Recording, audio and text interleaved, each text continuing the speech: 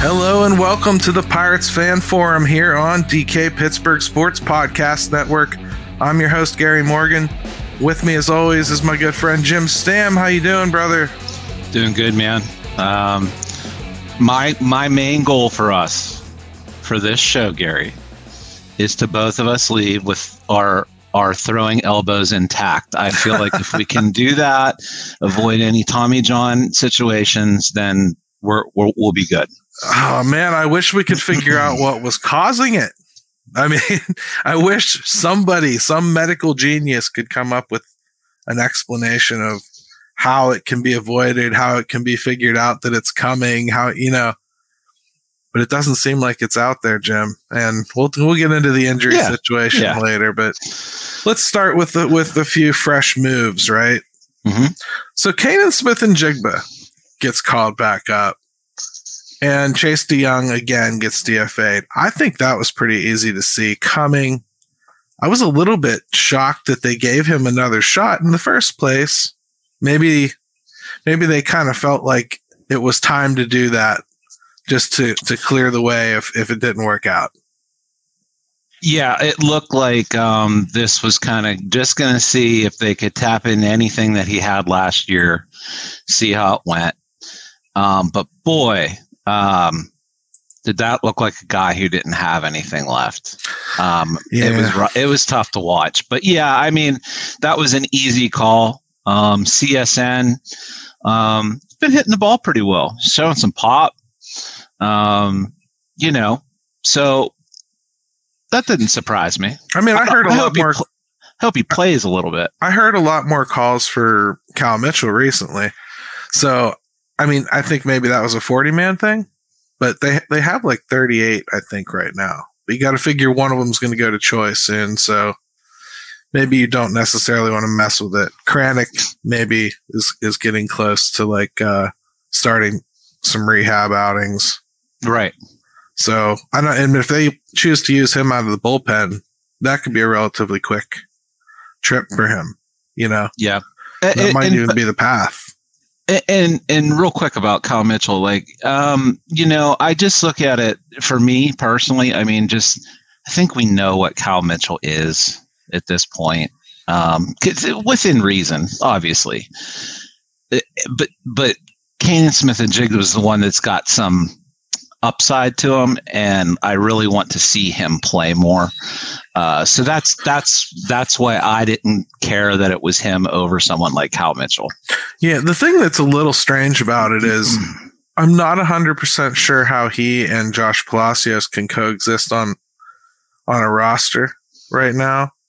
And I think their best defensive alignment in the outfield is Jack Sawinski in right field, right?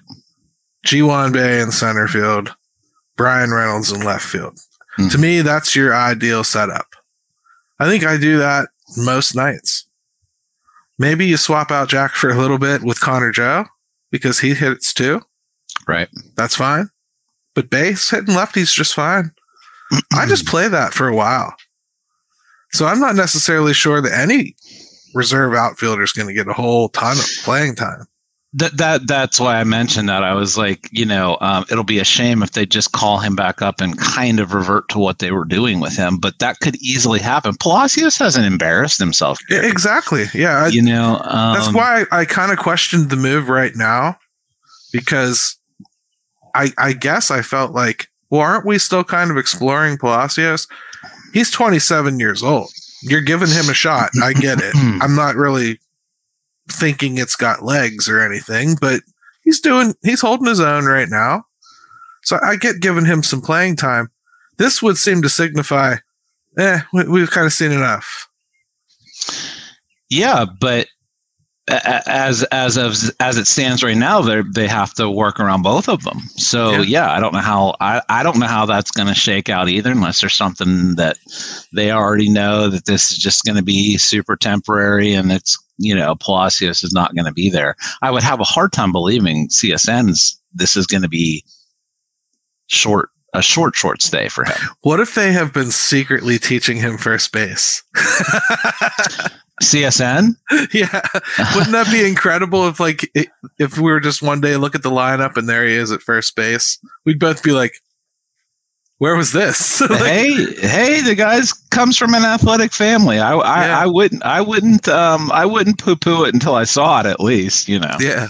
I mean, that'd be kind of a nice surprise, but I mean, Chase DeYoung, he gave us, I think, a good amount of work last year. And whether his peripherals looked good or not, what was.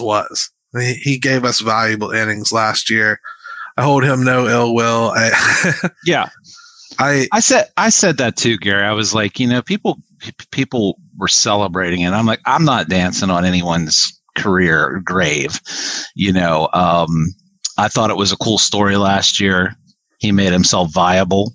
Yes, he had a little bit of luck with things, but those are the guys you hope that can do well and find spots. So if that was it for him, and it kind of looked like it was, at least with the Pirates, he gave us innings last year.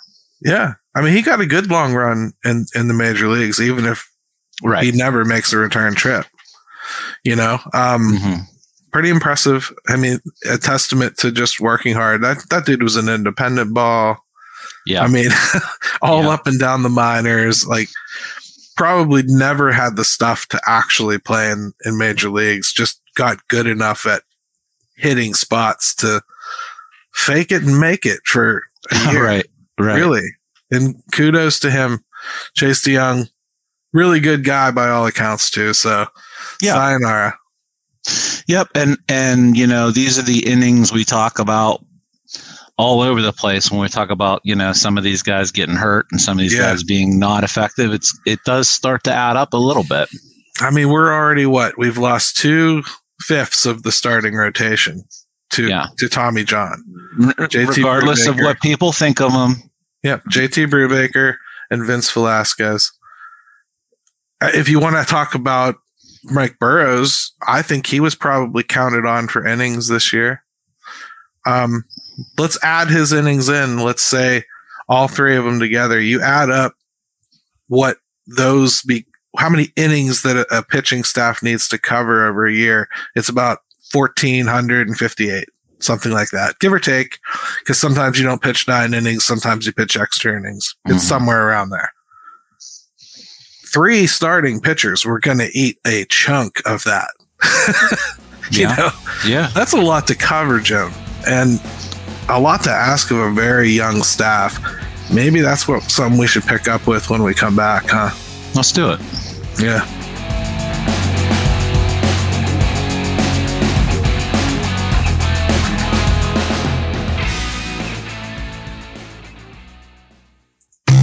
At DK Pittsburgh Sports, we take pride in coverage that connects our city's fans to their favorite teams.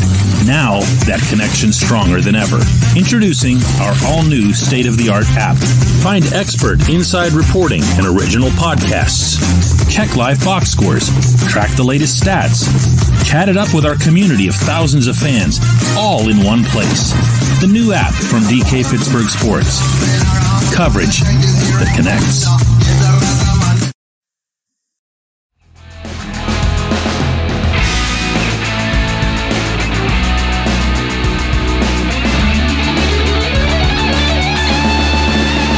All right, and we're back to the Pirates Fan Forum here on DK Pittsburgh Sports Podcast Network. Jim and Gary with you.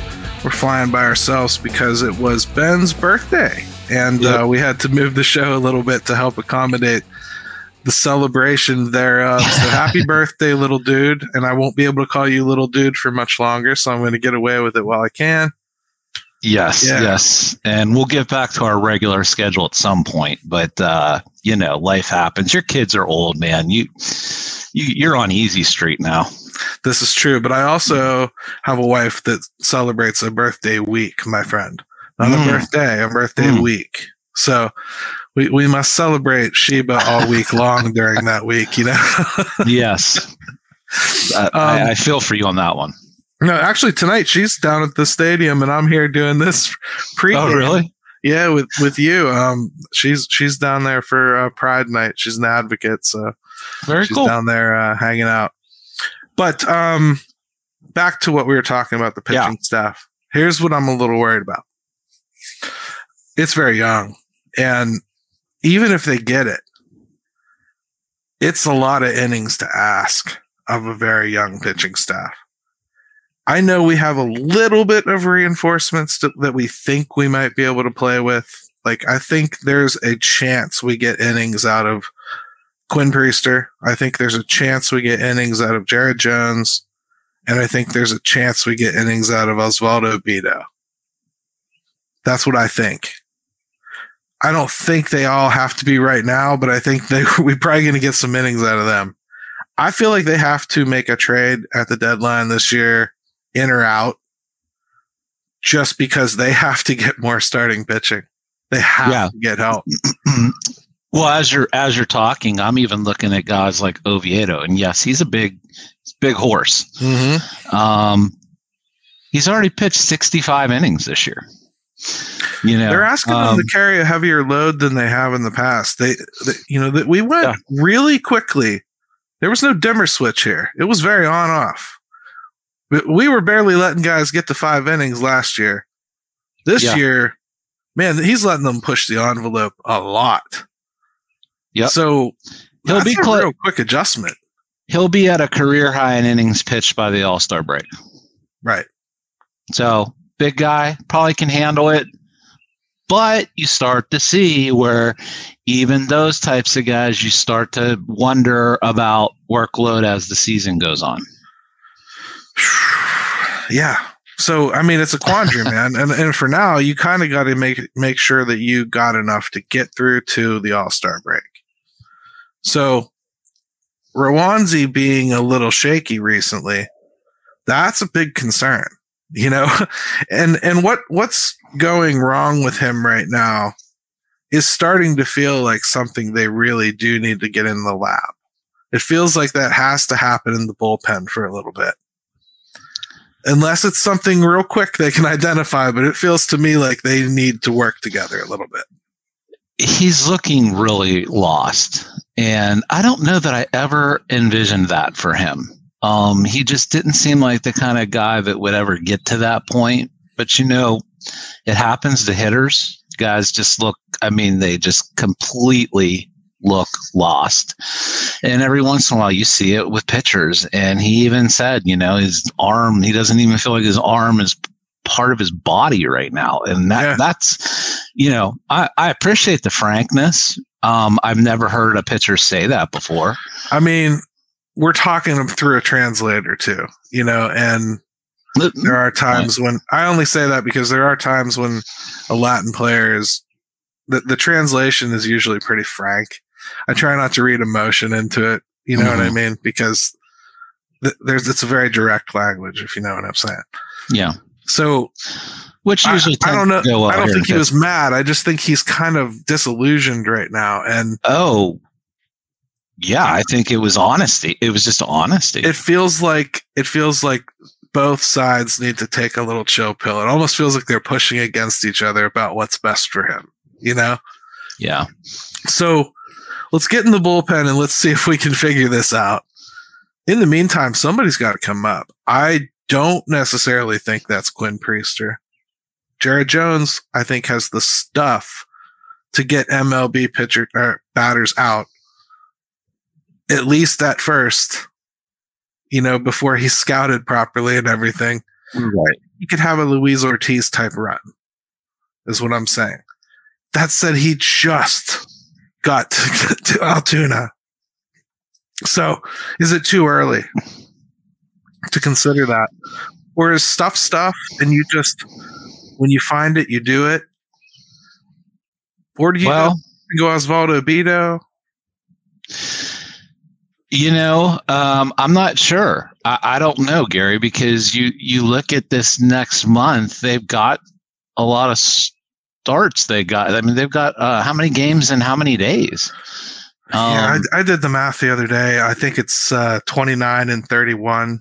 Right. So, that would be taxing for a team that is at full strength, and you're trying to navigate that, let alone where the Pirates are with, injuries. So right. Your point stands that you would think that they might be looking for somebody. Boy, I hope it's not just some total, scrap heap guy. Jim, I gotta be honest, I don't think the league is ready for that kind of movement yet. As far as teams knowing what they're doing, you mean? There's only a few teams that I think right now would be willing to tell their fan base we're done. And that you'd have to be thinking Kansas City, and you'd have to be thinking Athletics. We know the Athletics don't have pitching. The pitching they did have is also having Tommy John. So they're hurting too, man. Maybe we'll just collect more of them. The thing is, we're not going to get that. Like right now, I don't think you're going to find anybody that's willing to move something good. And I think that's what they need, is something good. They need somebody that can actually hold down a rotation spot. Yeah. That's minimum requirement right now. And I don't see that right at the beginning here of June. You start getting into like later June, and teams start really seeing themselves separate. Maybe then you start having some talks. But it's going to take a piece. Well, it would. I mean, but you got 1,000-year-old Rich Hill. Who knows how that's going to go the rest of the year with just him being healthy. The Roansy situation's a bit of a mess. Oviedo, we've talked about him. You've got Ortiz. Keller's fine. I hear stuff out there about Mitch Keller. I don't see it. I think he's had one bad start. And the two prior to that were starts that lot of bloop singles and badly placed hit. I don't see it. Gary, maybe you do. I don't see where he's a big concern. His velocity's fine. His pitches just haven't been sharp. His average velocity is down, and it's funny. I know that this was said on the Fan the other day because I was told that's where they heard it, that his velocity was down. His average velocity is down. He's not throwing as many four-seam fastballs, so I don't know. And he's not trying to throw them with the same intent that he did either. He can still gas it up there. I'd be more worried if he couldn't reach it, but I've seen him hit 98, 99. So I know it can happen. Yeah. He's just not doing it. So he can last longer into games. And quite frankly, with his stuff, he doesn't need to most of the time. Maybe that's his answer back to the league that is pushing back on him a little bit, is maybe I got to reintroduce some of that velocity because they know I'm not bringing it now. We'll see. Yeah, I think he's somebody that at this point knows himself pretty well and what he needs to do. God knows he's been through enough. I think he does. So, but yeah, that's a lot of question marks for a team that's sitting above 500 and barely out of first place. All right. Toddy agrees here. Thinks Keller was pitching well until his last couple starts. Absolutely. I think, I don't know. I think it's overblown a little bit. Mm-hmm. I said, I think in my piece the other day, Pirates have 99 problems and a Mitch ain't one. So I just don't see that being an issue right now. Rich Hill, hey, he's holding his own. And I actually think he's hurting. He's wearing a knee brace. You can see through his uniform sometimes, man. Like he is literally the living embodiment of Charlie Harris from Major League. He's throwing every piece of junk up there that he can think of. Every angle, every arm angle known to man. It is fun to watch. When you really get into it and he's really going, man, he's fun to watch. Just mystify guy after guy. So. Well, yeah, I mean, he probably has no business striking out 8 guys in a major league game, but he can still do that. But But yeah, he's another one that I just worry about as the season goes on. I mean, how does he wear down? Probably. Sure. I mean, how could you not at that age? Sure. But I mean, I felt like they had really given themselves a pretty nice, deep bench of starting pitching. I thought, if anything, we kind of had a lot. Remember, Oviedo wasn't even going to make the opening day roster. Yeah. Probably. I mean, we were set with Brubaker being in and Velasquez being in, as grumbly as we were about it. And it's been hit after hit. It really has. And they didn't have this last year. Thank the Lord. They really could have lost 130 games if they did. Yeah, that's almost hard to believe. But yeah, it was actually, they didn't have a ton of major injuries with pitching. Yeah, hard to believe with the team that did lose 100 games. But yeah, I just, I look at it like, I wonder what people would say. And of course, you don't know who it would be or the return or anything.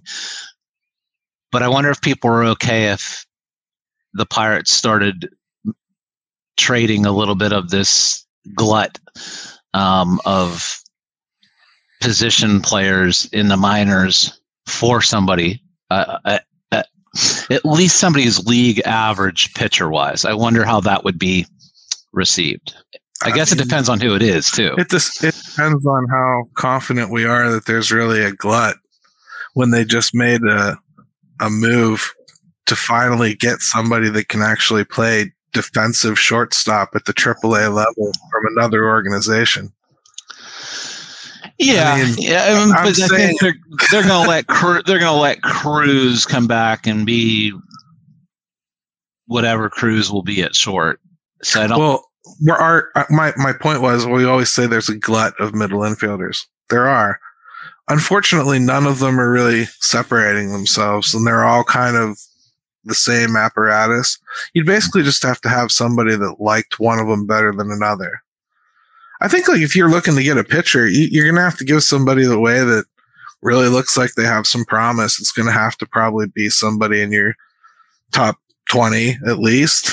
Well, that's like if someone said Peguero, how would that be received? Because that's probably the kind of guy you would have to dangle. Well, he's the number 6 prospect, and yeah.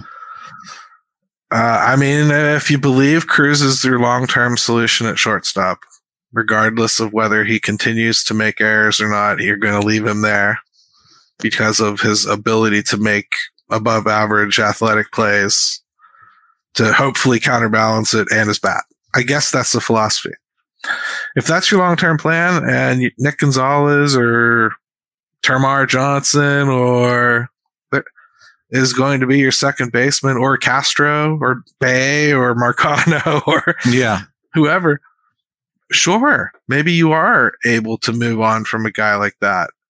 Or maybe you can put him in the outfield. Or, I don't know, Baseball America still loves him. Pirates have to make a call on the 40-man with him, I would say. He's been on it 2 years in a row, and he's in AA. So, you can't let that go on forever. They have a responsibility to these young guys too. You're going to have to balance these workloads and these expectations. So I agree with you that, like, I mean, I just can't see how you stand pat. Forget about whether you're even in the division, the race for the division. Yeah, right. I mean, if you were 8 games back right now, you'd still have the same problem. Right. So, I mean, you got guys that get waived. That happens. Starting pitchers, it's a little more rare, I'd say, that a guy gets waived. But I mean, I suppose it could happen, or you could have a guy that gets DFA'd off the 40-man who's been hanging out in AAA. Somebody else's Caleb Smith. Right. But there's usually a good reason for that too,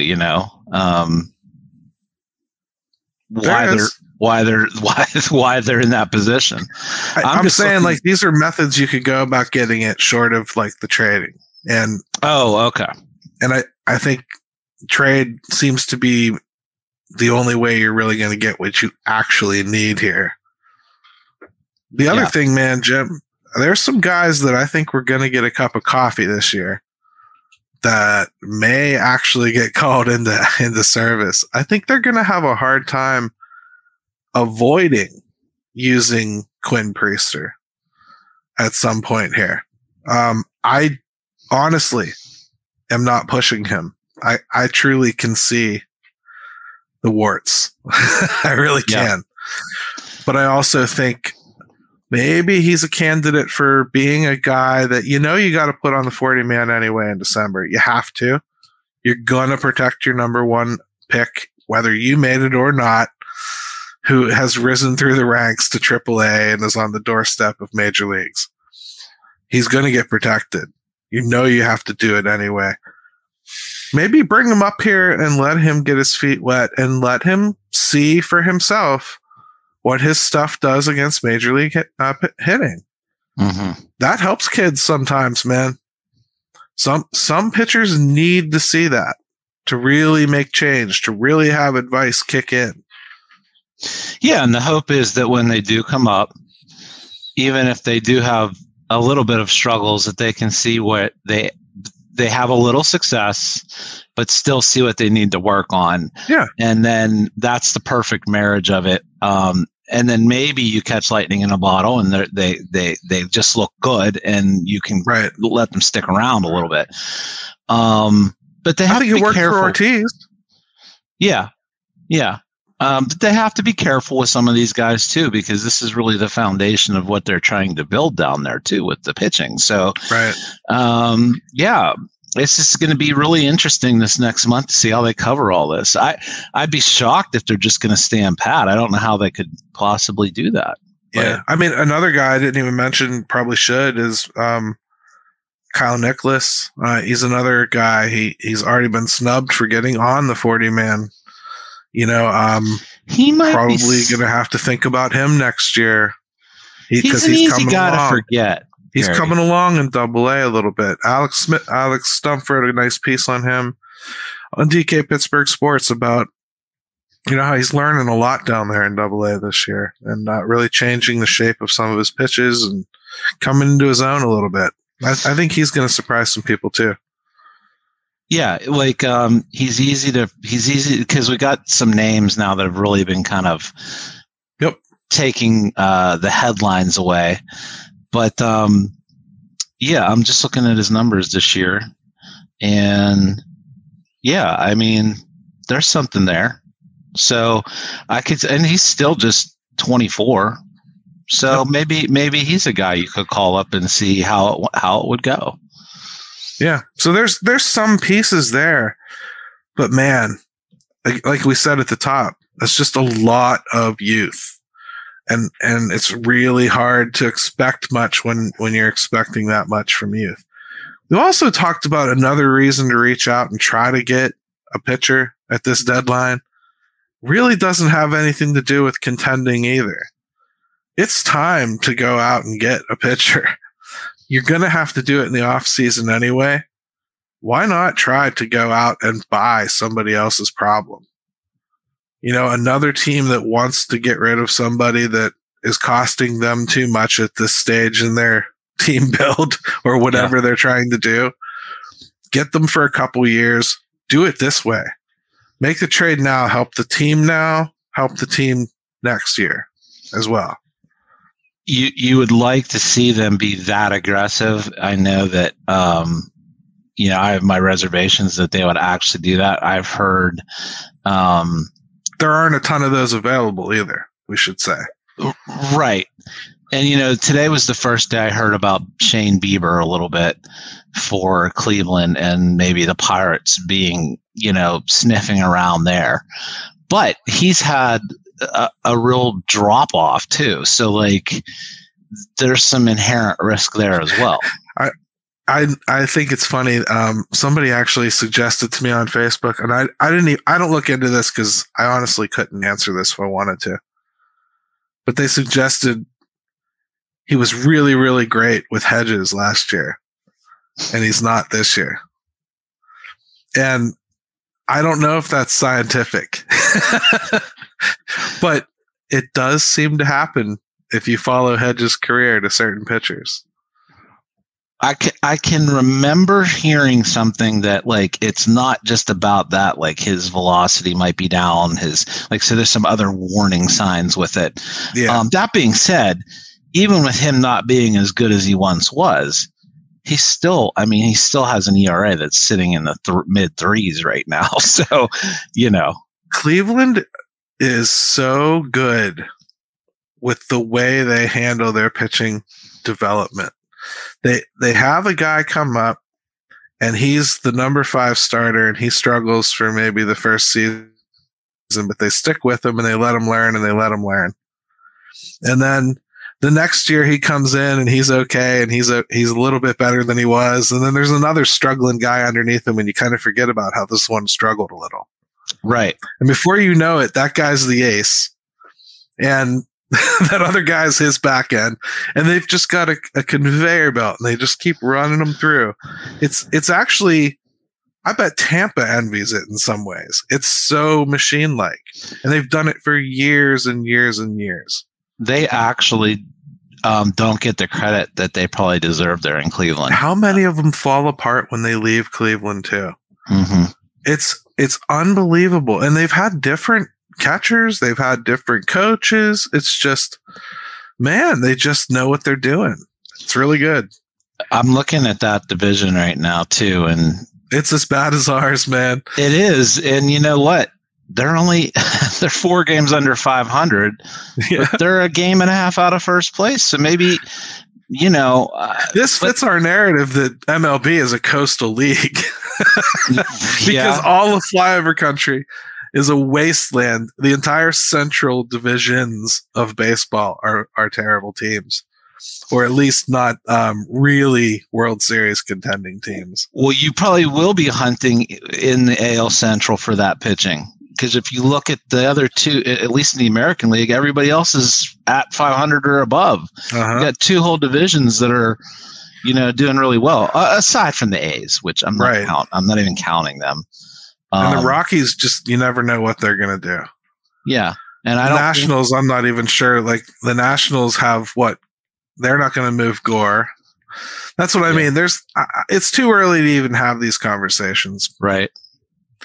But the point of all that is, though, is you start looking around, there's not a lot of teams that are, the Padres aren't going to, the Padres are 4 games under 500. You don't think that they can get hot? Right. I mean, they're not going to dump anybody. No one's going to trade. Under. Yeah. No, the Mets are 3 games under. The Nationals, I don't know, maybe something there, but I don't know what they have. Nobody's going to trade with the Pirates in the division. So where are you going to look for this? Yeah. Where are you going to get it? You could probably get the Nationals to give you Corbin because he makes too much money. But you know what he does do? He takes the damn ball every 5th day, and he goes out and he throws 6 innings, and he gives up what he's going to give up. And they may need to do something like that, man. That's awful, Gary. That doesn't sound too bad right now. But you'd have to pay for it. You could almost probably get them to give it to you for cash and a lottery pick. Yeah. But that just speaks to it when we're mentioning guys like that. That it's just easier said than done too. It is, my brother. Hey, let's turn up the volume a little bit here. Let's take a quick break. Let's come back and let's talk a little pregame stuff, because there is a friend of ours named Mr. McCutcheon who is on the verge of some pretty important stuff. I've heard about this. Yeah, so let's take a quick one.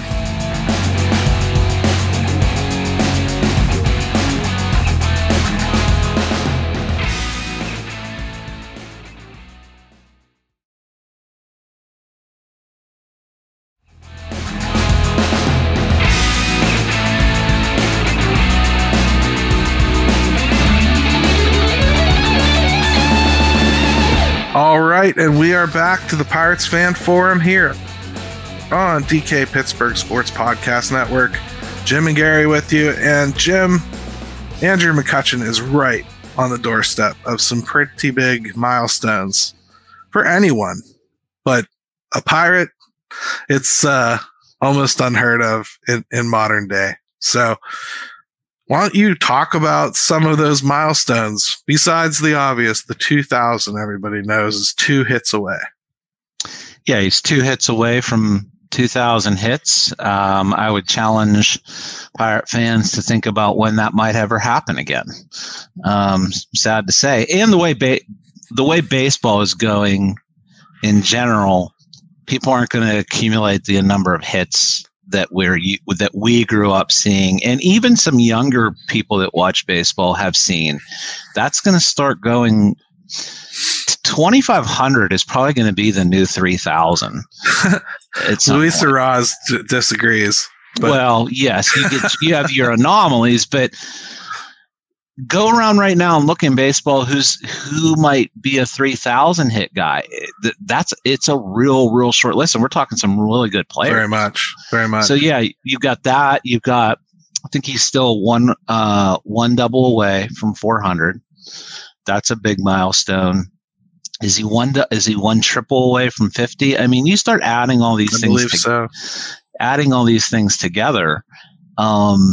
It really starts to give you the complete. Is Andrew McCutchen a Hall of Famer? No. But what it does is it gives you this real complete picture of how unique of a guy he was. You know what I'm saying? When you can get 2,000 plus hits, when you can hit 400 doubles with 400 homers with X amount of steals. I don't even know what he's at with steals. And then you start adding all that. It's going to be a pretty short list that guys check all those boxes. Absolutely. But I mean, you ran a poll on your own again here about what people would do if they managed to get their hands on that precious number 2,000 hit. Say it's a home run, it lands in your lap. Yeah, what are your options that you give people here, man? Well, you figure it would probably have to be a homer or a ground rule double. I'm not sure exactly how else you're getting that ball in your hands. So it's got to be something like that.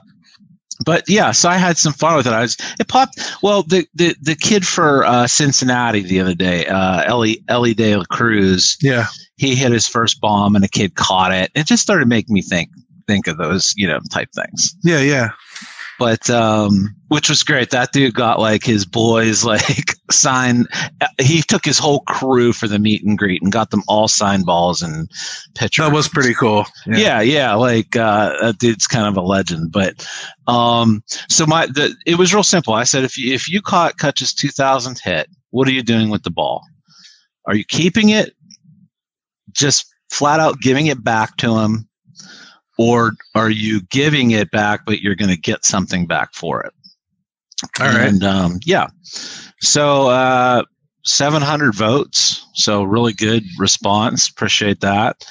And, I got to give it to Pittsburghers. They love them some Kutch because, Gary, 46% of people said now. They say this now. 46% just said they're going to give it back. Almost half. All right. I don't know if I believe that necessarily once they catch it and you see a couple guys from the Pirates, the lackeys come up to, do Bob Nutting's bidding. But, right. Yeah. And 50% said they'd get something back for it. 4% kept it real and just said, I'm keeping it. So I actually respected anybody who did. I don't agree with that. And then those people did comment, so I'll give them credit there. What do you think?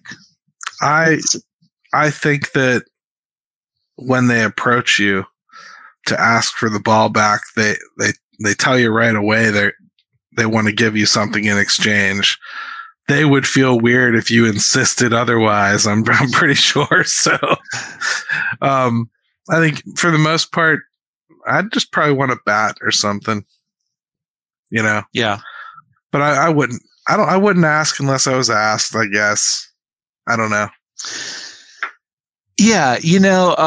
I tried to get creative with it because I was like, well, I feel you're within the rights to ask for something. It's not really coming out of Kutch's pocket. You know what I mean? Like, right, you're not getting any money. So I heard. Yeah, you're not asking for him to like be your Uber driver for a month. You're right.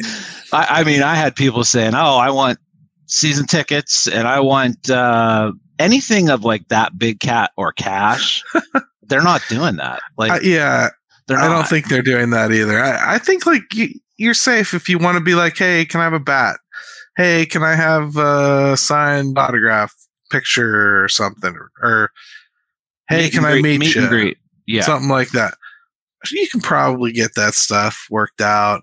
I mean, like, but if you start asking for crazy stuff, nah.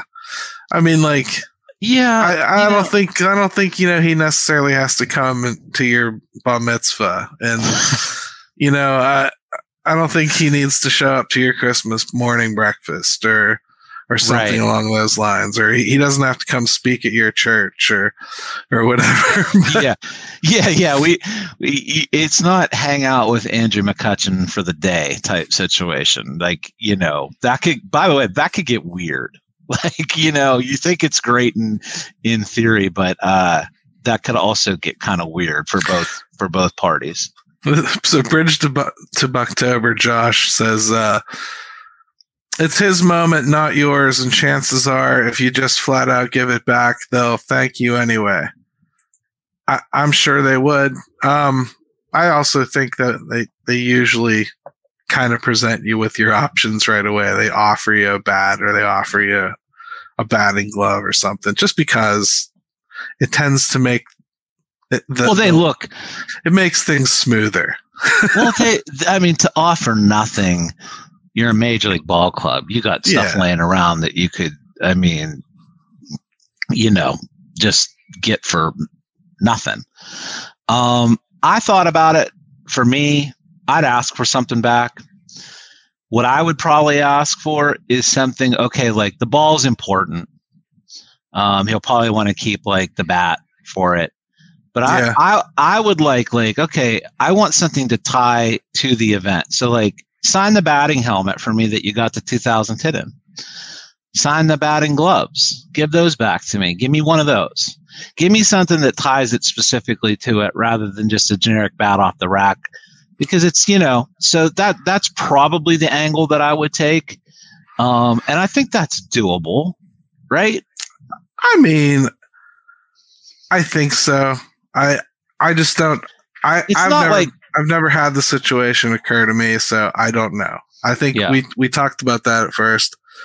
I think it'd be like, you used to watch Who Wants to Be a Millionaire or whatever, or what's that, Deal or No Deal, and you always think you could do better than them. You always think you have bigger nuts than you would if you were actually on that stage turning down like $500,000 or something, right? Yeah, you always think that you should. I just think when you're actually on stage, you're going to be more like Ralphie up under Santa Claus, trying to tell him what you want, and it's just stuttering out of your mouth, and you ask for a football. Yeah, being actually in it would be way different. I did laugh. Our buddy Jay said, for Kutch, just give me a bat or a ball signed or whatever. But he was like, if that was Pujols' home run from last year, or Judge's, maybe he said Judge's, he's like, that's going for highest bidder stuff. Yeah. And, for me, I can kind of see when you're talking maybe like, look, the Kutch ball is worth much.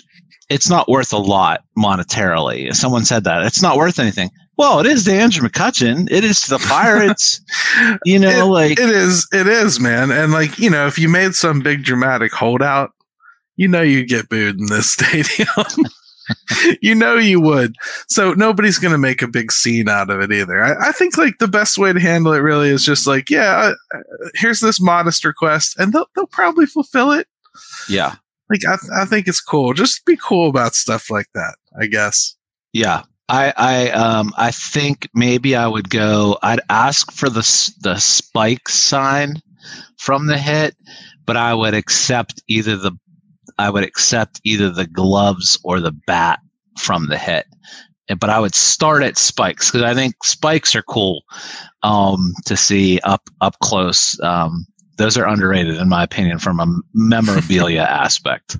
Because sometimes like you don't realize too, like, hey, how big some of these guys are and how big like the spikes are that they're wearing and stuff. Right. So, yeah. You know, I'm a nerd about memorabilia. So, hey man, I think all in all, I probably, it's never going to happen. Just like the lottery. I don't play the game. I don't sit in the outfield usually. So. Yeah. It's going to be hard to do it, Gary. Right.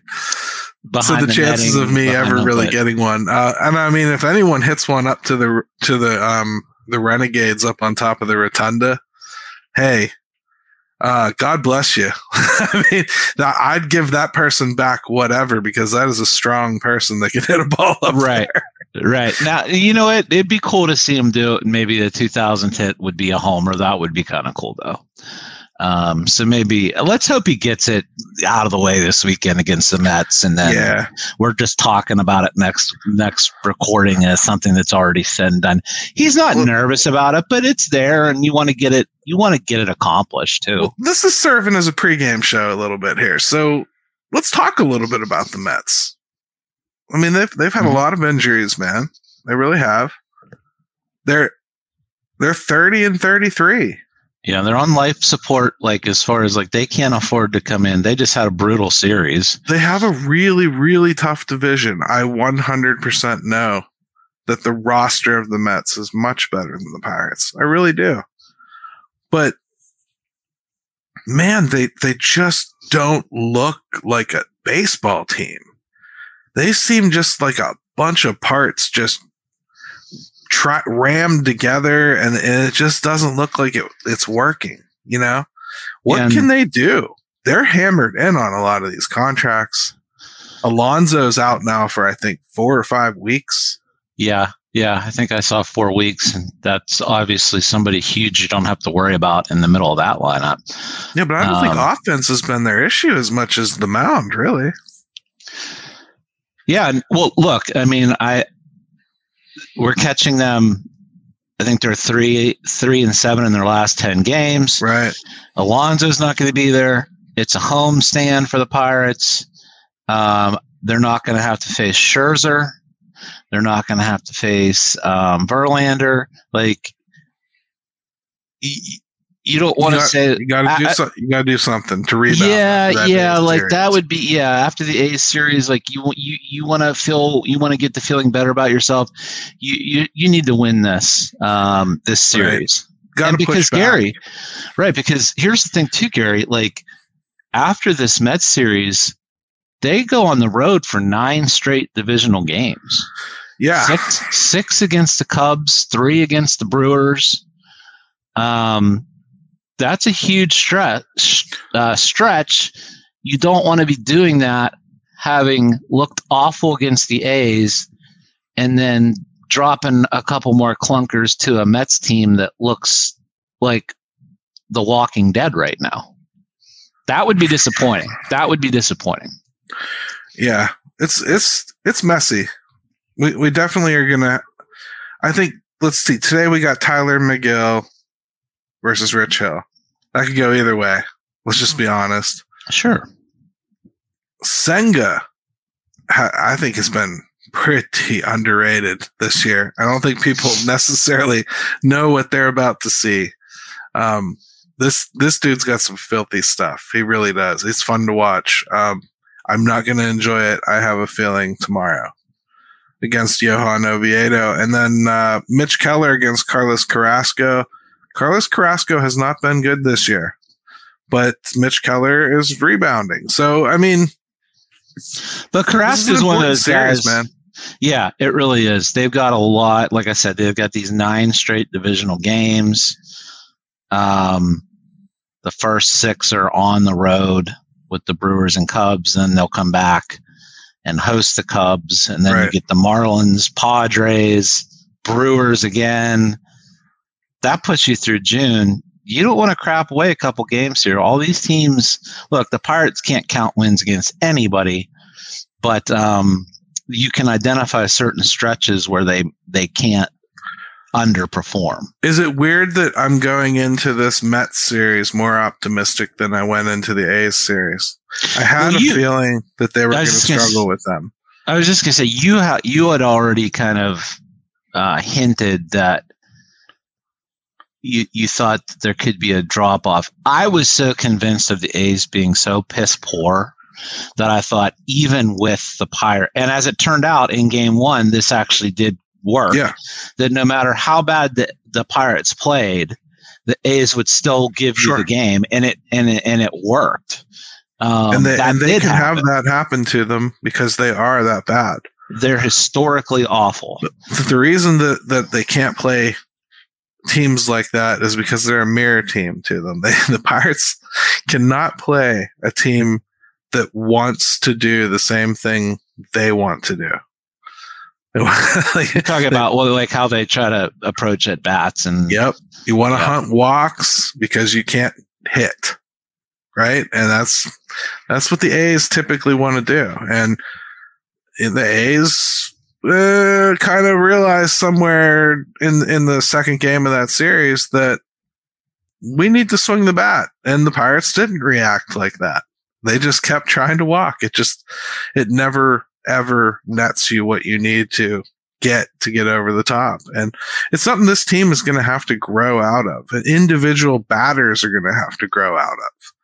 I know Andy Haynes takes a lot of heat. I don't like him.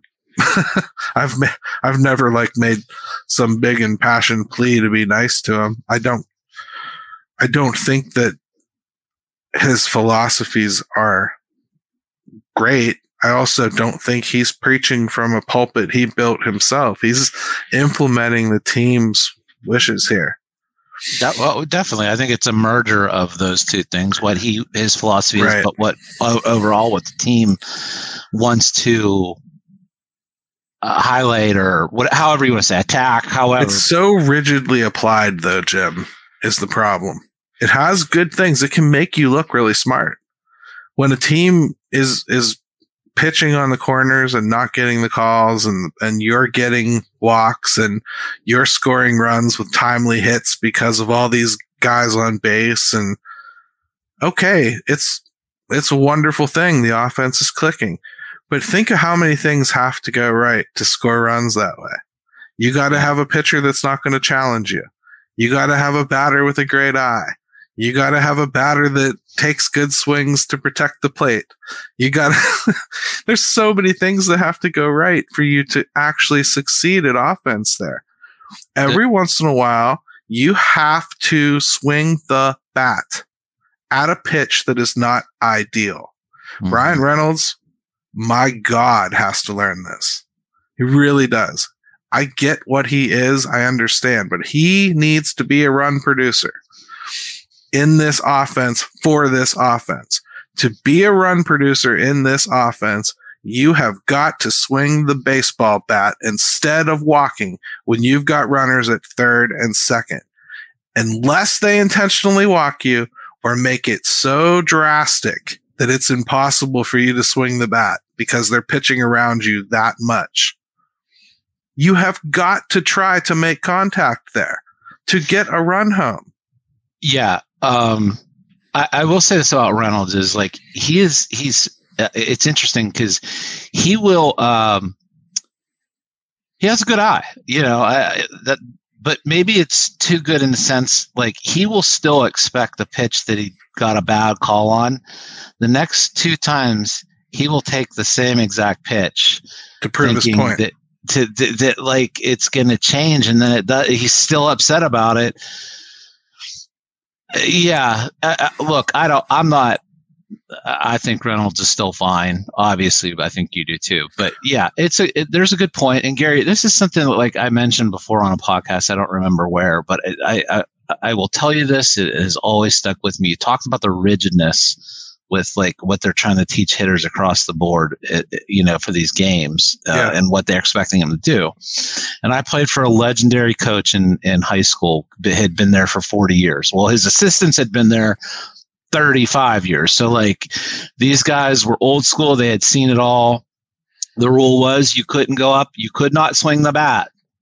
Even the good hitters, you could not swing a bat until you saw a strike. And I remember an assistant coach telling me off to the side, because you didn't dare say this within earshot of him. He was very Bobby Knight-esque, but it was the same thing. He said that kind of approach can make some good hitters, some bad hitters into good hitters, that can also make some good hitters into bad hitters. Yes. And that has always stuck with me, because it was like a light bulb moment for me, which, it really is dependent on the guy and like how good are they at jumping on the first pitch? How good are they once they get down in the count? So I agree with you. I think it's a little too rigid for my liking. I think that's what it is, and I think it's rigidly applied. I think when guys come up from the minors, they probably tend to be a little bit more free swinging. They tend to be a little bit more willing to chase something to get something done. Marcano is a guy like that. He's come up and sprayed balls all over the ballpark, swinging at whatever he wanted and having some success. And then when they reel him back in and they go, hey, Tukey, it worked for a minute. It isn't working right now. So, you have to focus at the plate and do this the way we want it done, Mm-hmm. And then I think they tramp down his effectiveness. I think what you do is you take these brilliant ceilings that these prospects have and you cut it off at the knees. You say, I'm only going to let you get so good. Like Tucupita Marcano, I think we found out this year, is an ambush hitter. He likes jumping out and getting a fastball early. When he leads off, he takes that first swing almost all the time. When he's in the 5-hole, he takes that swing almost all the time.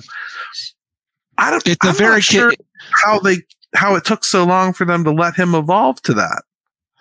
Yeah, I think what you're getting at is you're trying to say like they're trying to make it a very controlled setting for an at-bat, for a guy. And it can have that effect on some players. Maybe Reynolds is a guy who thrives in that order. Maybe he's a guy that needs that. He needs that structure. He's very mechanical.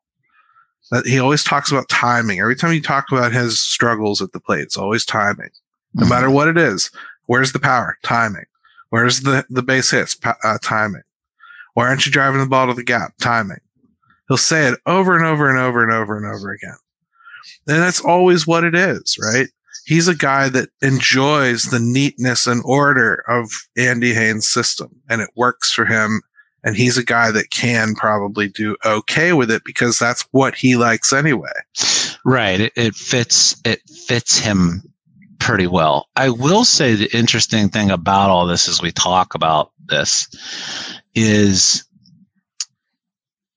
I don't know why we're not talking, when I say we, I'm talking baseball in general, why we're not talking about this strike zone and the weirdness of it this year. Like, it seems to be like everyone knows it. Everyone sees it game in and game out. It's not getting talked about. Something clearly, I think, has been decided somewhere that the plate is going to be a little bit, the strike zone is going to be a little bit wider. And then you factor that into the Pirates specifically, and you're talking about teams that are hunting walks. Yep. Well, that's problematic when you're seeing game in and game out, at bat after at bat, where those things that you're depending on being balls are sometimes now getting called strikes, and kind of consistently. Yeah. So, it's another added element to it. I wonder how these teams are factoring this stuff in. I don't know, but to add on to that, the very incessant need to have you take a pitch or two, and you wind up with putting your hitters in a box, and some of them are not going to thrive in that box. That's all I'm saying. All I'm saying is when you draft guys because of their high ceilings, which Ben Cherington supposedly is doing, and when you acquire talent based on their ceilings, which Ben Cherington says he's doing, you don't tramp down their ceilings. You allow them to flourish. You let them be who they are. That's all there is to it. You have to be able to see the best of what they can be. And I hate putting them into roles where they're all expected to hit a certain way or see things the same way. I just don't like that. No, I'm not a huge fan of it either. And I think too, like, man, you see this a lot. Like poor Jack, he's up there, he's trying to work the count, whatever. There's a fine line between all this, by the way. We can talk about it. It's far easier said than done. Sure. But how many times have we seen poor Jack get up there and he's down 0-2 in a count before you've had a chance to take another sip of your mango. Right. And then once you get 0-2, man, these guys today with the movement, the run, the velocities that they're pitching at, you get down 0-2, Gary, it's a death sentence. Like, you got to stay out of those counts. My goodness, Jim, we've almost talked to game time here. Yeah, you're right. It's time to go. Fine, I'll shut up. It's time to go. Hey, let's let Toddy have the last word here. This was a good one. To be fair, Reynolds is on pace for 100 plus RBIs and runs scored.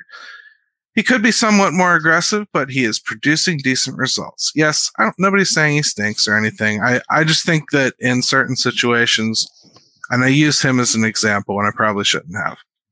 I just think when you have somebody who's supposed to produce offense up at the plate in a situation like that, a walk is not what I want you to produce. I want you to try not to produce a walk. I want you to produce a batted ball to score a run. And I could have said that for Jack Sawinski, Castro, anybody. I want you to score runs. If it's Hedges, okay, take a walk if you can. Please. Get what I'm saying? There's a difference for me with the run producers. That's all. Or if it's somebody like G1 Bay who's like, oh my God, now they could score from first. Okay, take a walk. Right. No, yeah, there's certain types of guys that you look for certain things from. And I do agree. I mean, fair or not, Reynolds on this team has to be a run producer. He has to be. Has to. But yeah, so, and by the way, I do think Reynolds is going to get I think you're going to see him get white hot for a couple weeks. I think like it's Dave right around the corner. Yes, Reynolds usually kicks butt with both feet in June. He's absolutely right. He's due for it. And even from the power side of things, I think you're just going to see a couple weeks where he's white hot. So we'll see. So, hey, if that doesn't happen, I never said that. So unless you've got anything else to say, I'd say we're done here. Happy birthday, Ben. We'll let him take the show away one time here. We'll maybe someday update his recording as he sounds older today than he did, a year ago now? When he's Barry White next year. Yeah. One of these years it'll just be at the end. Let's go, Buck. Dad, get away. I'll have to pay him to do it. God. Absolutely. You'll just have Chris fill in one day. She'll just go, let's go Bucks. Right. It'll end up being that. Yeah. But hey, big week for them, big divisional games. So let's talk about it next week and see where we're at. All right. And muck the fets, everybody. Let's go, Bucks. Let's go, Bucks.